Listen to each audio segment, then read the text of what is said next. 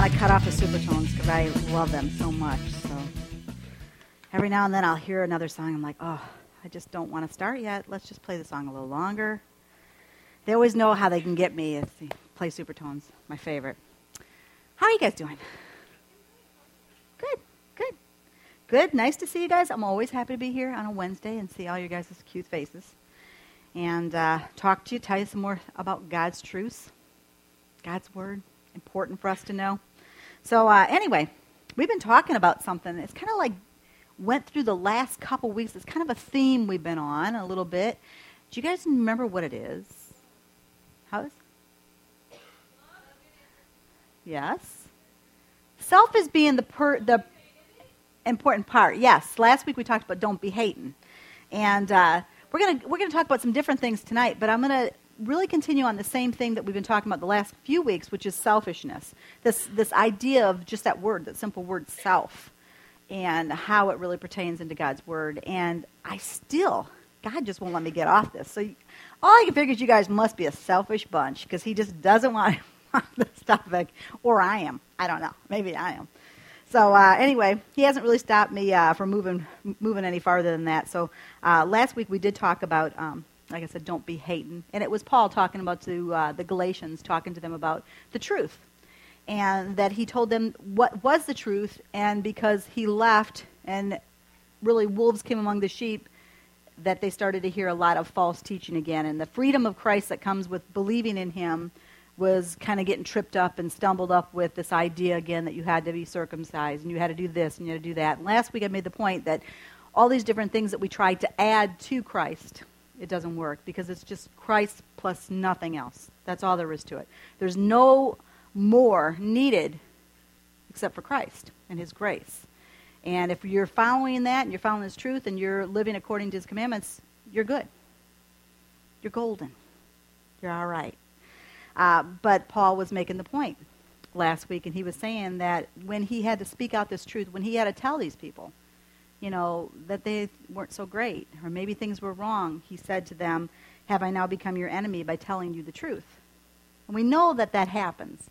How many of you guys have ever had somebody come up and tell you something that, when they told you, you didn't enjoy hearing it? But part of you kind of thought, okay, there's probably some truth in that they're pointing out. I probably do need to change something about myself. We all have gone through it. I don't care how great you think you are, how perfect you think you are. All of us, to some degree, have failures and flaws. It's never fun when somebody points them out to us. We love to live in this oblivious world thinking that we're just doing everything just great, trucking on, no problems. Unfortunately, that's not reality most of the time. Most of us could say that we're not doing everything just great. Talking about this idea last week, like I say, of, don't be hating. I was telling you how a lot of times, though, people don't really receive that truth so well. Sometimes friendships are destroyed. Sometimes relationships are destroyed when you have to say something that it never quite goes back to the way that you would have liked it to be. This friendship, if you've ever had to speak into a friend's life, you had to say something that maybe you really didn't want to say, but you felt like you needed to say. When it came time to say it, you kind of thought, okay, now you feel like it's never going to go back to the way it was. If you felt really truthful and real about what you said and you knew it mattered, then you should take that as, I did what I was supposed to do. Sometimes we speak out of turn. Maybe sometimes we say things when we shouldn't. I think a lot of it is how we say it sometimes. I think things have to be spoken in love if we really truly care about somebody. But we talked about last week about Paul with this idea and this mindset of him really telling people that there was a mindset, a shift that was taking place, and he didn't want to see them fall away. He didn't want to see them, and his heart broke for them. And really explained that at the end, how I finished last week was I kind of explained to you that this selfishness, this idea of selfishness should be in concern all the time with what goes on in our own personal lives. I was telling you and making a point that the last couple weeks that God was saying that, we're supposed to love him with all our whole, heart, mind, body, strength, everything, soul, everything. We're supposed to love God first, but then we're supposed to love others as we love ourselves. And explain to you that a lot of selfish self-interest, though, is not going to work. And a lot of people really do this over and over again. And I kind of went through those things that will have happen in our lives if we're filled with self-interest and selfishness. That's how I kind of ended last week. Told you this week I was going to talk to you more about living God's way and doing things in a different way, what God intended us to live like, not like the world live like. So, yeah, so anyway, last week we had don't be hating, and this week we have be loving. So, because we all know what is love. God is love. That's what the Bible says, doesn't it? It says God is love. We love because he first loved us. Love exists because God exists. That's the only reason why we even have an opportunity to love. That's the only reason why we have a desire in ourselves to even show compassion, gentleness, love to others is because God first loved us. So we need to be loving because basically that's out spreading God's word. That's telling people the truth. That's living a life of godliness. So like I say, the selfishness continually keeps going through my mind, and maybe it is something that we need to kind of think about more. I was kind of thinking about the fact of even like teaching on like self-control, because self-control is something that's really important for us as believers. And if you don't believe, tonight hopefully the difference between living a selfish life and a life of following and having fruit of the Spirit, you'd be drawn to the other path, you know. So anyway, people who do speak to you about truth, for the most part, will do things and tell you things because they are truly concerned about you, because they truly do care. A lot of people would like to see good things happen in your life. If you've got friends that have said something to you, if I've ever had to say something to you, hopefully you understand and you know if I said something to you, it's because I truly want you to be a better person, because I truly want you to make it, not for my benefit, but for your own benefit, for your own life someday, to be a more kind person and a gentle person in the way you're supposed to be. A person who speaks into someone's life is going to have a true love and desire to see you become really all that Christ would want you to be. That's what their whole plan is going to be. And people who actually risk relationship, because we all know it is a risk. When you speak truth, you're risking the relationship. They're going to do that in spite of the fact that you could cut off communication, that you could decide in your own self that you're done. But they realize that it's more important to say something, because in the long run, all you're going to do is fall away anyway if you stay on the path that you're on. That's what Paul was doing. Paul was saying, hey, you know, I don't want to cause problems here, and, you know, I might sound harsh, but you're going down the wrong trail here. And if you keep going, you know, you're just going to completely fall away from Christ.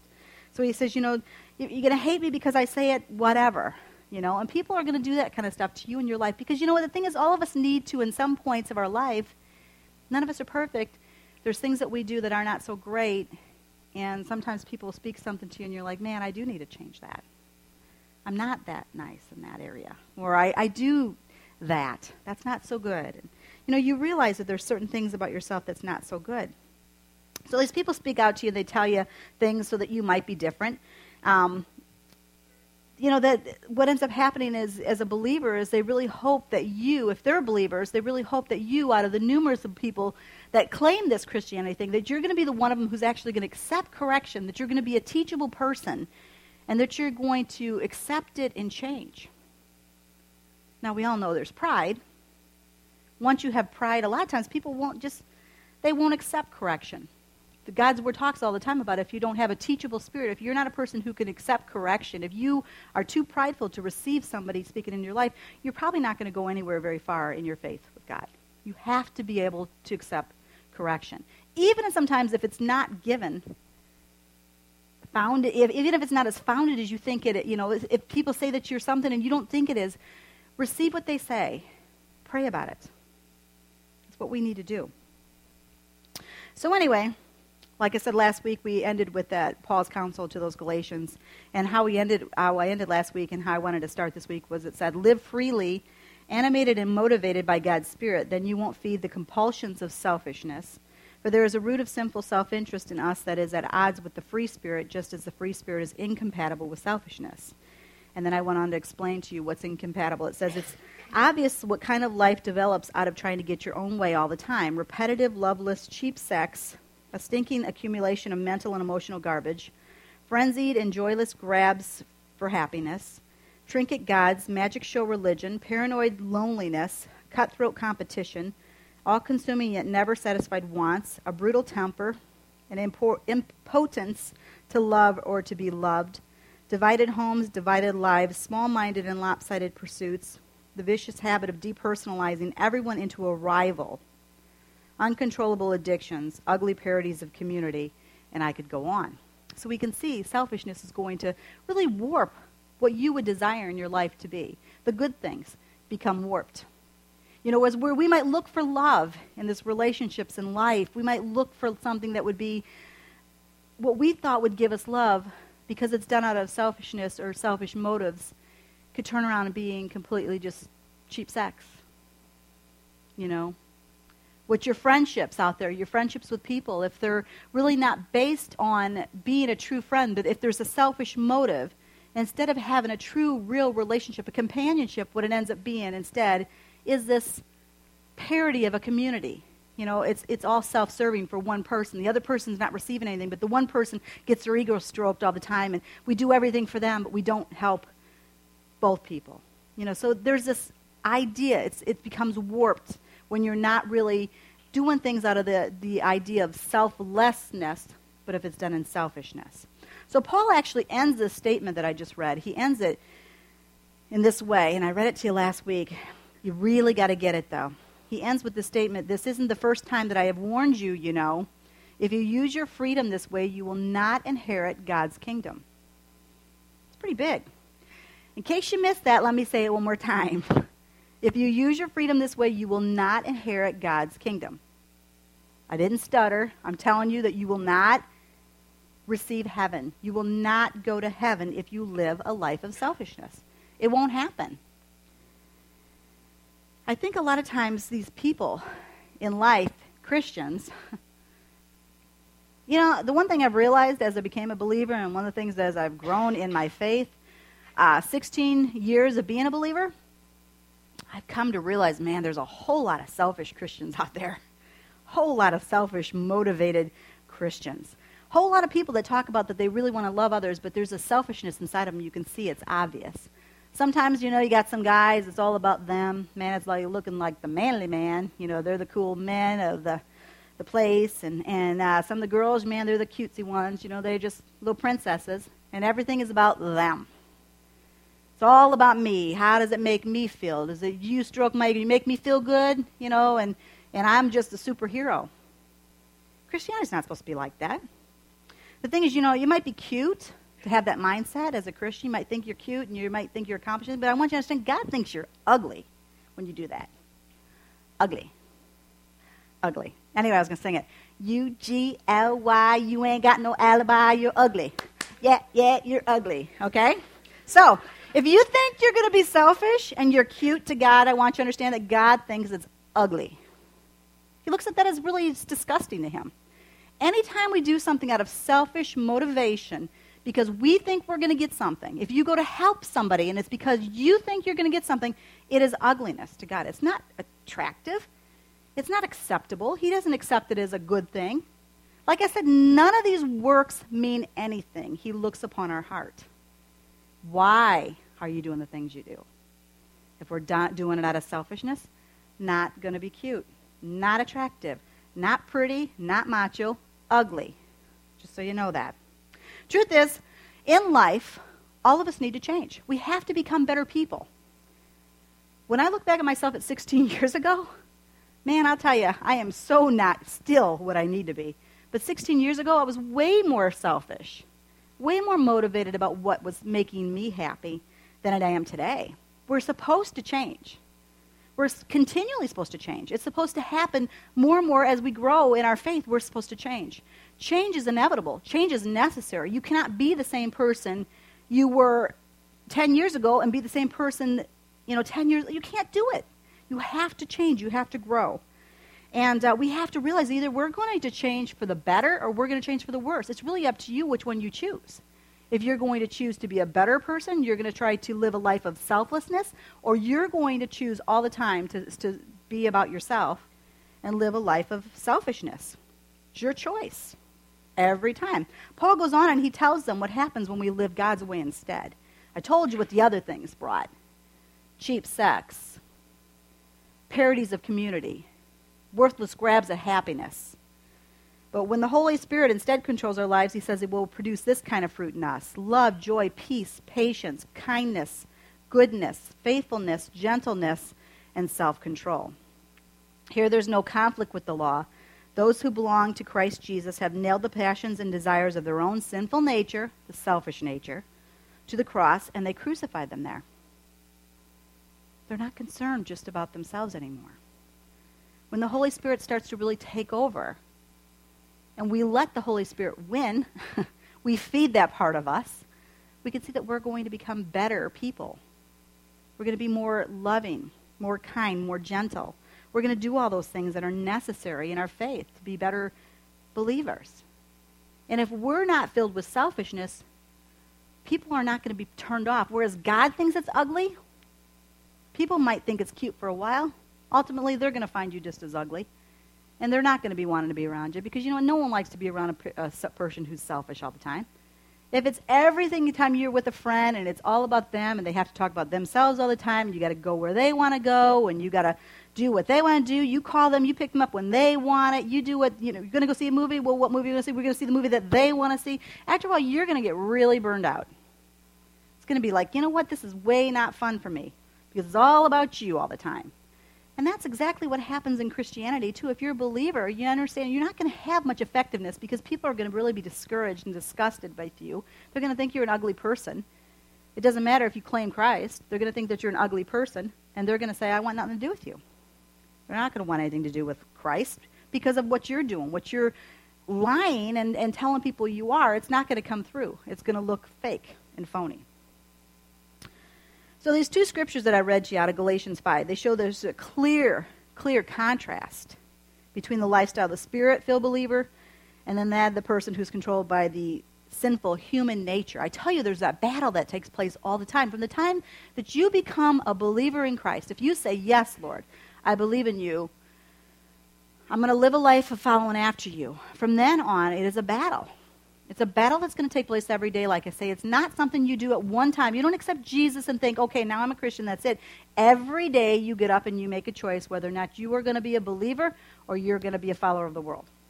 What are you going to feed? Are you going to feed the sinful nature today, or are you going to get up and you're going to feed the Holy Spirit today? What's your choice? It's your decision every single day. We're so easily drawn back to the sinful, selfish nature. It happens so easy. We can see it started out in Adam and Eve. Right off the bat, they had this walk with God so close.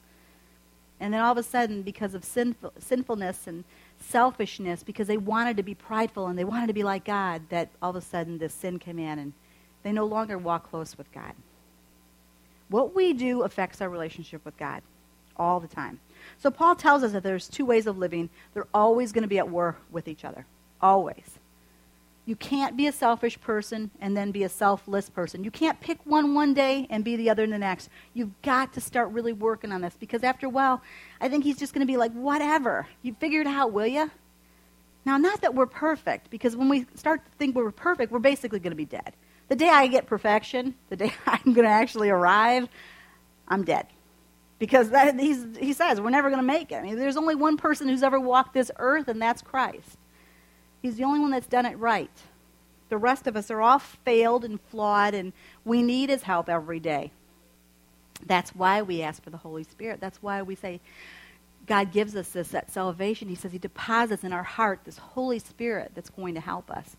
And that's why when Jesus died on the cross, he says, I'm going to go, but I have to go.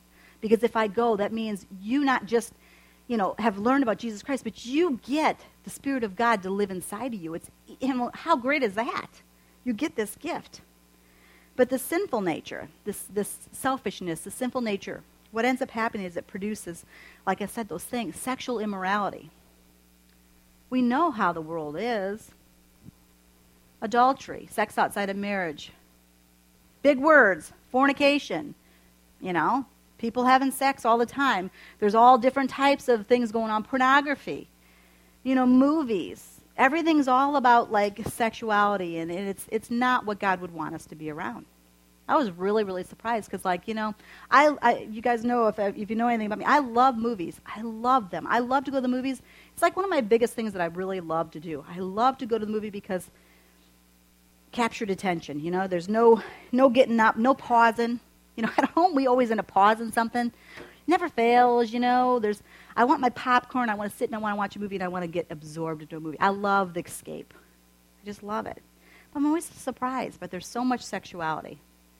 I'm not a prude. Man, I did everything wrong that I shouldn't have done. I mean, right off the bat, I started to do things wrong met John way too young, and I lived that life. But I'll tell you what, when you become a believer and you start to change, you realize, boy, this world's filled with a lot of sexual immorality. I was surprised when I looked at that Watchmen. When I looked at that, wow, I looked at the review and I'm like, that's crazy. Some of the stuff that they did in there. And people, of course, are going to want to go see that because it's about superheroes. If it wasn't for the fact of reading review, I would have gone to it. Except you realize it's like, man, there's something wrong with some of the stuff that we're entertained by. So pornography, immoral sexual conduct is going to be there. Impurity, sexual sins, evil deeds. People being out hurtful, to be rude to people and to get them and get back at them. There's debauchery. It says having no shame or public decency. We can see that goes on today. In the world, there's no public decency. People will say anything. They don't care if there's a little kid right next to them. It's like they're talking to their friends. It's like, F this, F that. They don't care if there's kids that shouldn't hear, shouldn't see. It doesn't matter. It doesn't matter what we say or do. It doesn't connect. Idolatry, worship of spirits, persons, graven images. People all the time have things that they worship besides God. Witchcraft, sorcery, spiritism, black magic, worship of demons. That kind of stuff takes place. These are all things that God's Word says you will not inherit the kingdom of God. Hatred, just an extreme dislike, an intense, a hostile intention or act to get back at somebody. You can see there's this evil, attitude with people. If you're going to get me and you're going to do something to me, man, I'm going to get you back. But worse, just wait. There's that attitude. Discord. As Christians, I'm going to tell you, Christians are so guilty of this. Sowing discord. Causing problems. Being a person that goes and walks over and says, yeah, well, I heard them say this, and it caused all this issue and problems, and before long there's gossip and all this different stuff, and people are all upset and angry. That's not acceptable. Do you understand? One thing I want you to understand is all these things are lumped together. God doesn't tell you one's worse than the other. He doesn't sit there and say, wow, because you have sex outside of marriage, and then he says the person that's a gossip, he says, same. You guys are sinners. You need to change. Jealousy, resentment, envy of another person's success, fits of rage. Man, this world is angry, isn't it? This world is very angry. I mean, look at the last couple days which you've seen. You had last Sunday where this preacher is preaching a message on happiness, and a guy walks up and shoots him dead. Rage, explosive anger. What about that poor baby, 18-month-old baby on the porch sitting there, and some guy decides he's in a fit of anger yesterday, goes around, first kills his mom, goes around everywhere, and shoots a little 18-month-old baby on the porch and kills the baby. I mean, there's something wrong with this world. There's just really, really something wrong. Selfish ambition. If it's all about you, if it's always about how far you can get ahead, and you don't care if you're pushing down somebody else, and it doesn't matter if you're stepping on your friend, or it doesn't matter if you're stepping on your family or whatever, it's just as long as you get ahead. Dissensions, if you introduce divisive teachings not supported by God's Word in a church. The thing I want you to understand here is all these things are unacceptable in God's ways, but do you understand that most of the Bible is written to believers, not unbelievers? You got to get this figured out, see here, people, because everyone looks at this and says, oh, well, these are all the people who are not living a life of godliness, and they're not Christians. No, most of the Bible, if you read it, he's talking to Christians, so-called people that are calling themselves believers that are doing all these things. This is what we need to be aware of. So people introducing divisive teachings not supported by God's Word. This is what happened with Paul. People saying you have to have this and this to have godliness. That's not true. Factions, a selfish group or a clique that destroys the unity of a group. God says that's disgusting in his eyes. Do you understand that? Think about that sometime. If you're a person who's always developing a little clique and doing something where it's like, you want somebody destroys. Anytime you destroy the unity of a group, God says it's dissension. You have to take them serious sometimes. Envy. Resentful dislike or another person because they have something that you desire. You know, they have a nicer car, they have a nicer house, they have nice clothes, they have money. If you envy. Drunkenness. Drinking alcohol till you're completely like wasted, you know. God says he doesn't think it's right. You're not going to go to the king. You're not going to be able to enter into heaven if you do this stuff. Then the word that I know you guys will be like, oh, I can't believe she said it. Orgies. Excessive feasting, revelry, a party spirit involving alcohol, drugs, and sex. Mardi Gras, man. Mardi Gras. Most people involved in Mardi Gras, it's what it is. It's what is it? It's this mindset. Flashing people, throw me your beads, you know. It's that attitude, this revelry, this, you know, live fast and be crazy and be drunk, and that's what it's all about. What I'm saying is to the ungodly world, the people who are not believers, you know, not saying it's right, but you know what? God's not going to judge them. Who he's talking about is these believers that say that they believe this stuff and still go to Mardi Gras. Those are the people he's going to talk about right here. So Paul tells these people, truthfully, that anyone who lives this sort of life is not going to inherit the kingdom of God. So don't deceive yourself. Don't believe just because you said, well, I accept Jesus as my Savior, that you're going to enter the kingdom of God. Because he says, these things make the difference. It's not that you accepted and believed. Because see, the thing is, you know, one thing that I get angry every time I hear it, only because I know people misinterpret what he's saying because they miss the point.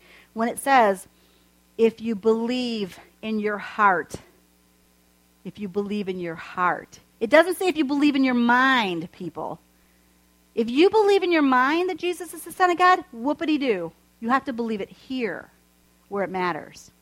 There's a saying that says a long time ago, it says most people miss heaven by about 6-7 inches because they don't get the fact that it's not here, it's here that you need to believe. When you truly believe in your heart, you're going to change. You're not going to be a person who wants to be involved in all these different things. You're going to want to pull yourself out of them all the time. And it may not happen right away. You may make missteps. You may make stupid choices from time to time. You may think, wow, I shouldn't have done that. But you know what? The Holy Spirit, when he lives inside of us, he says, that wasn't cool. Don't do that. Change that. And that's what you feel. So Paul tells these people that anyone who lives this sort of life will not inherit the kingdom of God. And it may sound harsh.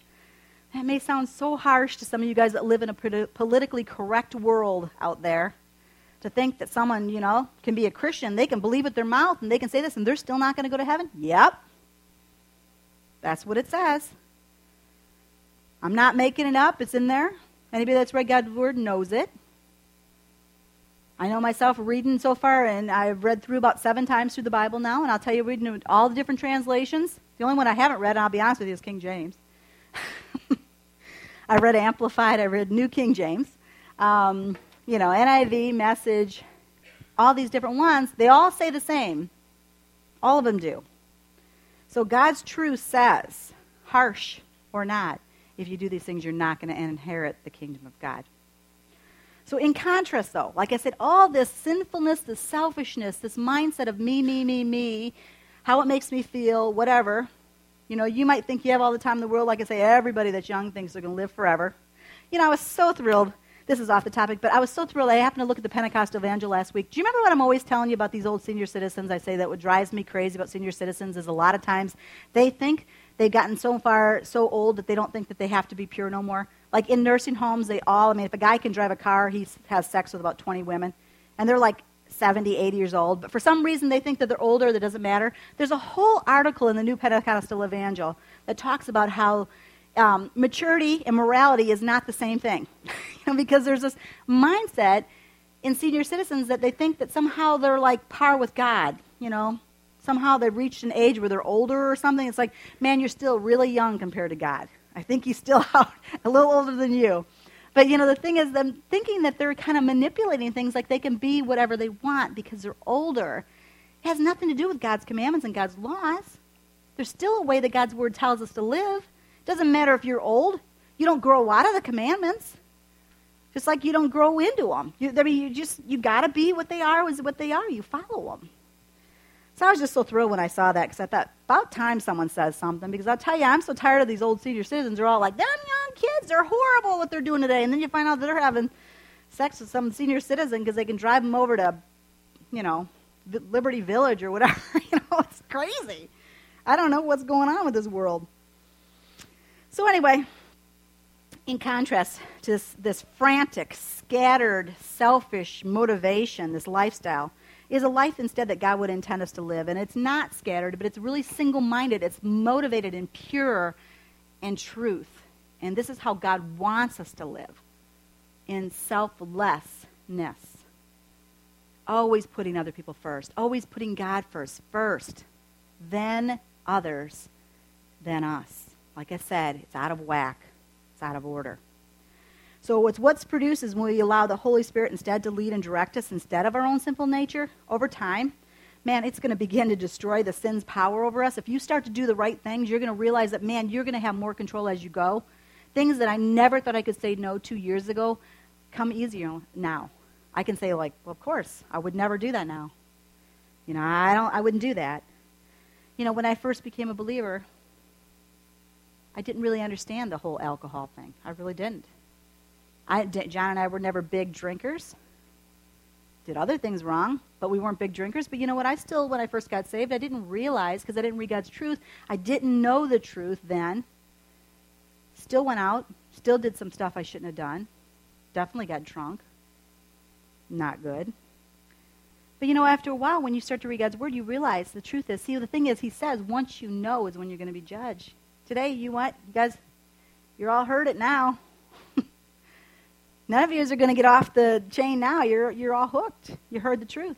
Now if you walk away, it's your choice. You're choosing to do that. But the thing is that all these different things, these sin, they have power over us. Like I said, and if we don't let that control us, we can live a different life. We instead could live in love.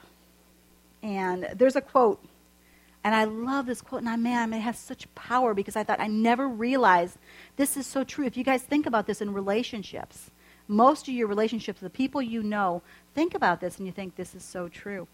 It's a quote by Robert Anthony. It says, "The one who loves the least always controls the relationship." Think about that. That's huge. That blew me away when I read that because I thought, boy, that is so true. It's not even talking about a Bible concept, but the one who loves the least always controls the relationship. How many of you guys out there can have seen it? And with parents, family, friends, people that you've had in your life, you realize that they weren't really as loving as they could be, but they controlled every aspect of your relationship most of the time. The person who loves the least always controls the most. Doesn't that happen in our faith? We love God so much less than he loves us, and we're the ones in control. It's up to us whether or not we decide if we're going to go close to him or not, how much we really desire to have him be part of our lives. We control because we love the least. And I think that's so amazingly powerful when I read that. It says when we have the fruit of the Spirit, we will have that kind of agape love, the love that's really true and real that comes from God. We're going to be caring. We're going to seek the highest good of another person without a thought at all about what we can get out of it. It's not going to be about what we get. Colossians 12-14 says, "So chosen by God in this new life of love, dress in the wardrobe that God picked out for you. Compassion, kindness, humility, quiet strength, discipline. Be even-tempered, content with second place, quick to forgive an offense. Forgive as quickly and completely as the Master forgave you. And regardless of what else you put on, always wear love. It's your basic all-purpose garment. Never be without it." Love is the most important thing. See, that's what they're talking about. Even the Holy Spirit, in the Assemblies of God, we talk about wanting the baptism of the Holy Spirit. We talk about all these different things. But God's Word himself even says in there, he says, more important than anything that you can desire, love is the most important thing. Always seek love, to be a person who's filled with love. Like I said, once we have that, we're going to start to love God with our heart, our soul, our mind, our strength, and we're going to start loving other people as the way that we should, as much as we love ourselves. And we love ourselves a lot. The other thing we're going to have is we're going to have joy. Now, understand joy is big, big difference. Joy is not the same as happiness.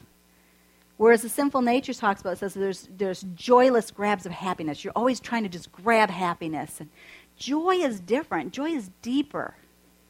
There's going to be a feeling of gladness that's deep inside of us. Not necessarily happiness, but it's going to be based on love. It's going to be based on the fact that you have grace, that you've been blessed, that you have promises from God that have been given to you. You're going to have that, and it's going to do something different for you. 1 Peter 1:8 says, if you love him, even though you have never seen him. Man, we don't know what God looks like. We can't see God. God's word even says that you can't see God face to face. Jesus, we have no clue. It even tells us as a commandment that we're not supposed to have ever made a picture of what God, anything on heaven and earth and all this. So really, who has an idea what he looks like? We've never seen Jesus. But I'll tell you what, I love him with all my heart. I can't tell you probably how many times a day I tell him I love him. You know, I love him because it gives me joy to follow after him. You know, we don't see him, but we trust him.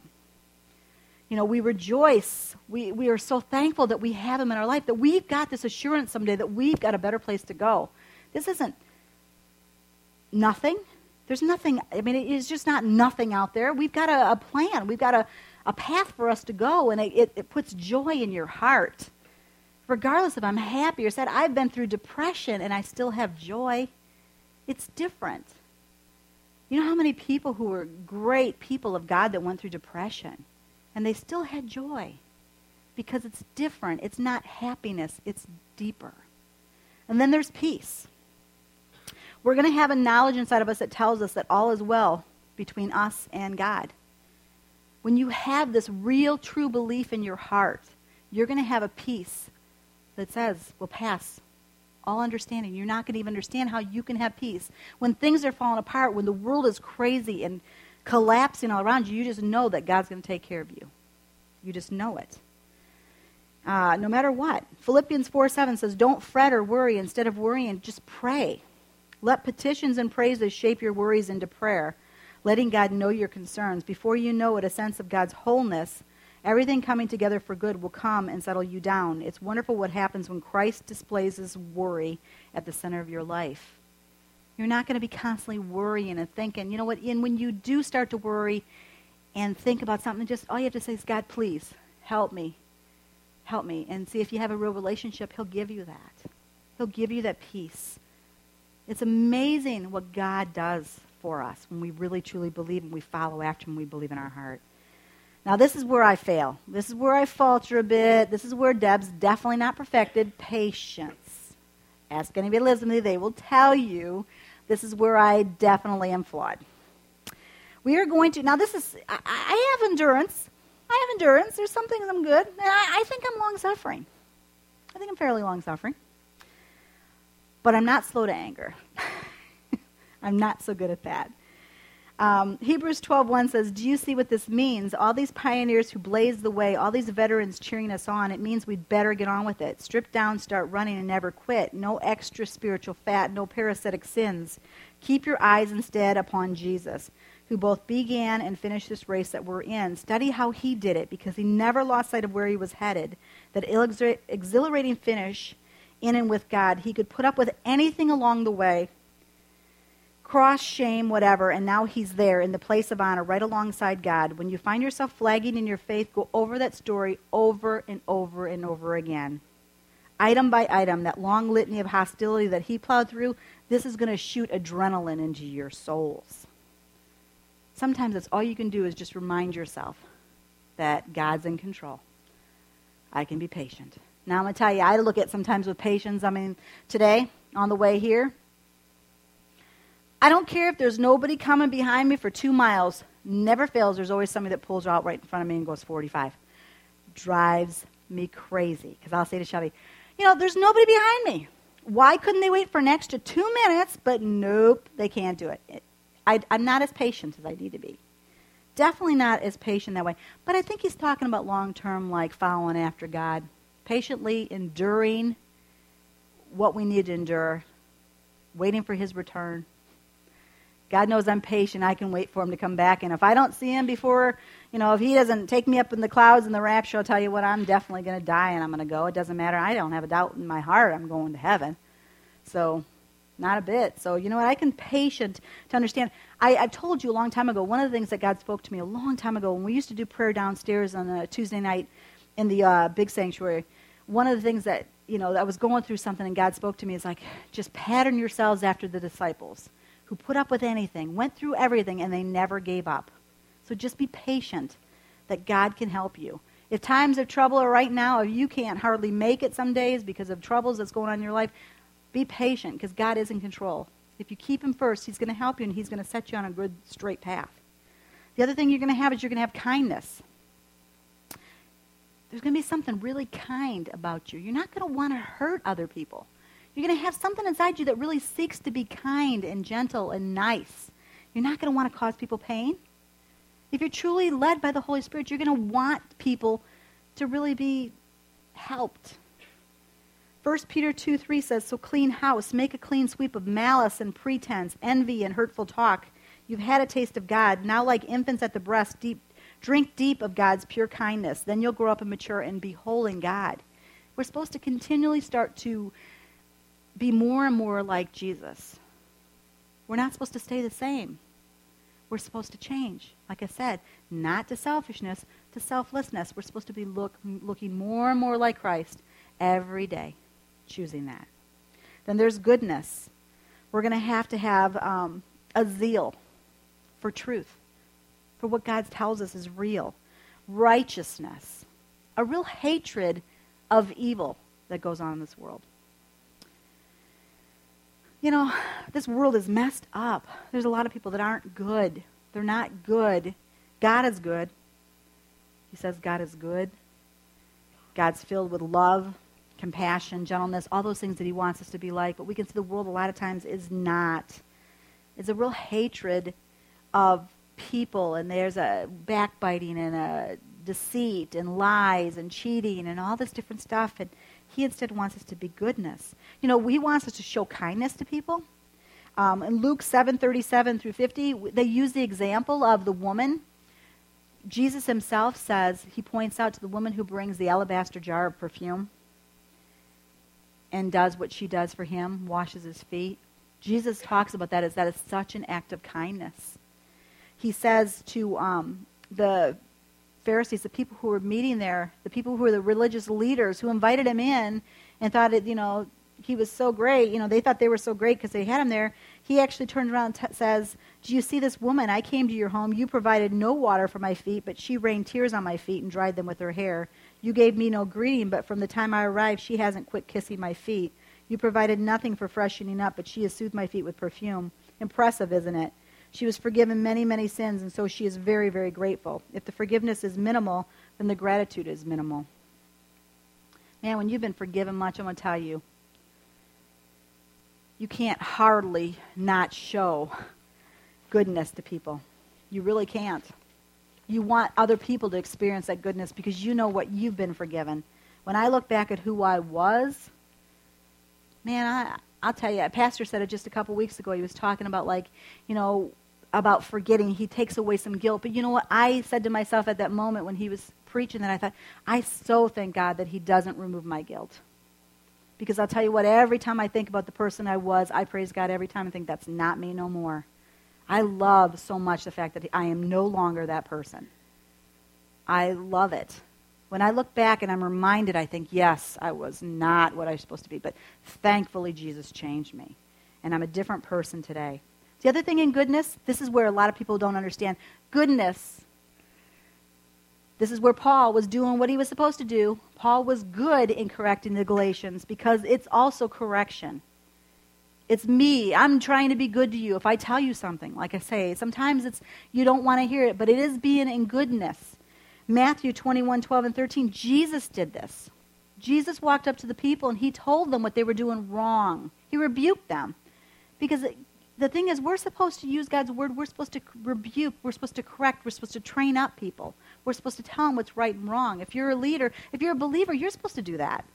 Matthew 21:12-13 says, Jesus went straight to the temple and threw out everyone who had set up shop, buying and selling. He kicked over the tables of loan sharks and the stalls of dove merchants and said, my house was designated to be a house of prayer, but you have made it a hangout for thieves.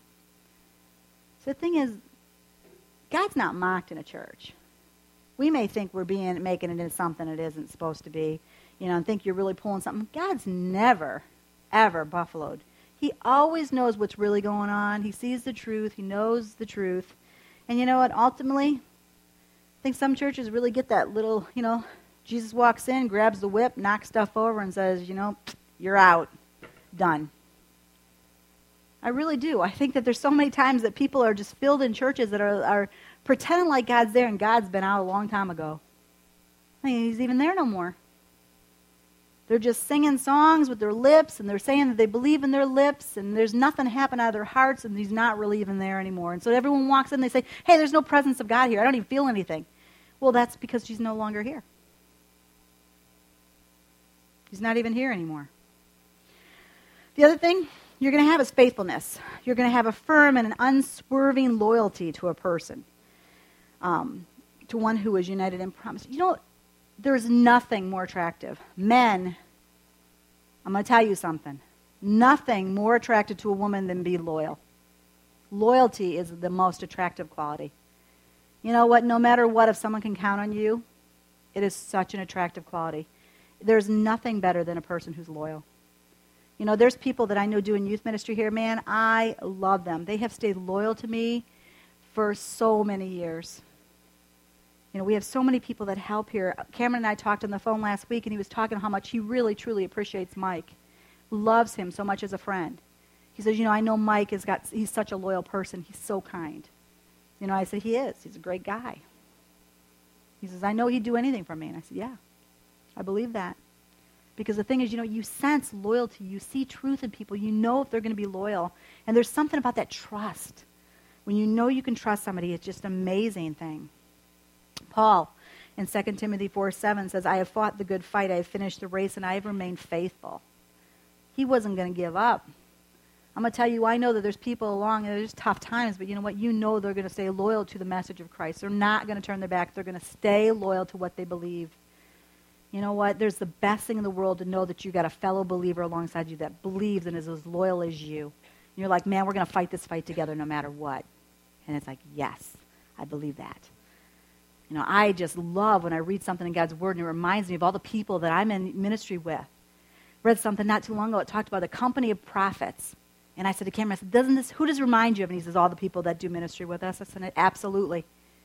It reminds you of that company of prophets, those people who help day in, day out, that are so loyal and are so always there for you. And you're just like thinking, that's just the best thing in the world to know that you have those people that believe like you do and that love God as much as you do. The other thing is gentleness. There's going to be a restraint. There's going to be a stopping yourself coupled with strength and courage. This is going to be a person who can be angry when anger is needed, but also be submissive when submissiveness is needed. You have to have balance. You got to have that gentleness to know when to say something, when not to say something, when to blow your stack, when not to. I don't always do that just right. But I do think I've been submissive a lot more times than I would have liked to. Sometimes in my natural, sinful nature would have I'm saying everything. I'm going to just tell everybody what I think. And I'll try to restrain myself. 2 Timothy 2:25 says, run away from infantile indulgence. Run after mature righteousness, faith, love, peace, joining those who are in honest and serious prayer before God. Refuse to get involved in inane discussions. They always end up in fights. There's a lot of worthless stuff that we talk about as Christians. Whole lot of worthless stuff. We argue about stuff that's not necessary. You know who I've been was convicted that by is Daniel, Shelby's friend, her boyfriend. And when he, just listened to some of the things he said, some of the things I thought, boy, we really do. We get wrapped up in a lot of stuff, and he'll say, well, it's not necessary to think about that. It's not really something to fight over. And I'm thinking, you know what? For a while I'd be like, well, yeah, it's necessary. And then sometimes I'm thinking, no, is it really that necessary to talk about? I think you might be right on that. Why are we making a big deal about some things that really aren't such a big deal? What does God's Word say? Sometimes it's like we make more fights. It says, just find those things that you agree on. He says, do you believe in Christ? I believe in Christ. Let's just believe in the fact that we both believe in Jesus Christ. It's a good thing, But it says here, God's servant must not be argumentative, but a gentle listener and a teacher who keeps cool, working firmly but patiently with those who refuse to obey. Sometimes we're not patient. Some people don't obey, and you get angry. You never know how or when God might sober them up with a change of heart and a turning to the truth, enabling them to escape the devil's trap where they are caught and held captive, forced to run his errands. So we have to be willing to always be there and try to still continue to show gentleness and love and restraint sometimes. And we want to just like blow up and say something and tell them, you know what, you're going to go to hell, buddy. You know, when you don't really haven't have no right to speak into someone's life yet because you really don't have a relationship, you need to show some restraint sometimes. You need to let the Holy Spirit control us. When to say something, when not to say something. But we really ask the Holy Spirit to direct us. I think a lot of us would really quit putting our foot in our mouth a lot more often. Then there's self-control. This is what we end up with. And I think this is one of the most important things, because self-control, there's so many other things that fall into that. Mastering one's own desires and passion, including faithfulness and purity. You know, I'm going to tell you, in sexuality, man, if you got self-control, you are going to be fine. This world is just enamored with sexuality. It is not easy to be a young woman or a young guy in this world, especially if you know all your friends are out there having sex and you're remaining pure. I'm going to tell you, I've watched my kids and I've watched the people in here that have remained and chose to stay pure. That is one of the best legacies I will ever leave, to think that I even had a part in somebody staying pure and going into a marriage the way they're supposed to, because you guys were told the truth, that it's not supposed to be that way. It's supposed to be different. You're supposed to be pure. You know, that's just going to be an amazing thing. But if you can have self-control and live a life of purity, faithfulness, controlling your own passions and desires. 1 Corinthians 9:25 says, now every athlete who goes into training conducts himself temperately, restricts himself in all things. They do it to win a wreath that will soon wither. But we ourselves as Christians, as believers that believe in our heart, we do it to receive a crown of eternal blessedness that can never wither. It can never be taken away. It's never going to go away. It's never going to fall apart. What we get, because we live a life of purity and self-control, is going to be long-lasting forever. Don't believe what the world says, that everybody's doing it. You're right. The world is, everybody is doing it. The problem is, you know what? Everybody else is going to hell, too. Do you want to go to hell? Your choice. Either you believe God's truth or you don't. Either you live a life of selfishness, you don't. Your choice every single day what you want to feed. Selfishness, selflessness. Like I said, a lot of people always live in a life of selflessness or selfishness, and like I said, they think they're really cool. They think they're all big and bad. They're beautiful. They're cool. But God says what? They're ugly. I'm going to tell you, they're ugly. He looks at it and he says, they're ugly. Selfishness is an ugly thing. You don't find people attractive that are ugly, are attractive that are selfish. You think that they're ugly. I don't care if they're the best looking person under the sun. There could be some of the best looking people, and after a while when you see how selfish they are, you're like, man, you know what? They're not as cute as I thought they were. They're kind of ugly. And I'll tell you what, you can find somebody who's not drop dead good looking, and because of the things that the Holy Spirit has, and because of the fact that they're living a life of faithfulness and selflessness and all this, you're thinking, wow, they're attractive. They're good looking.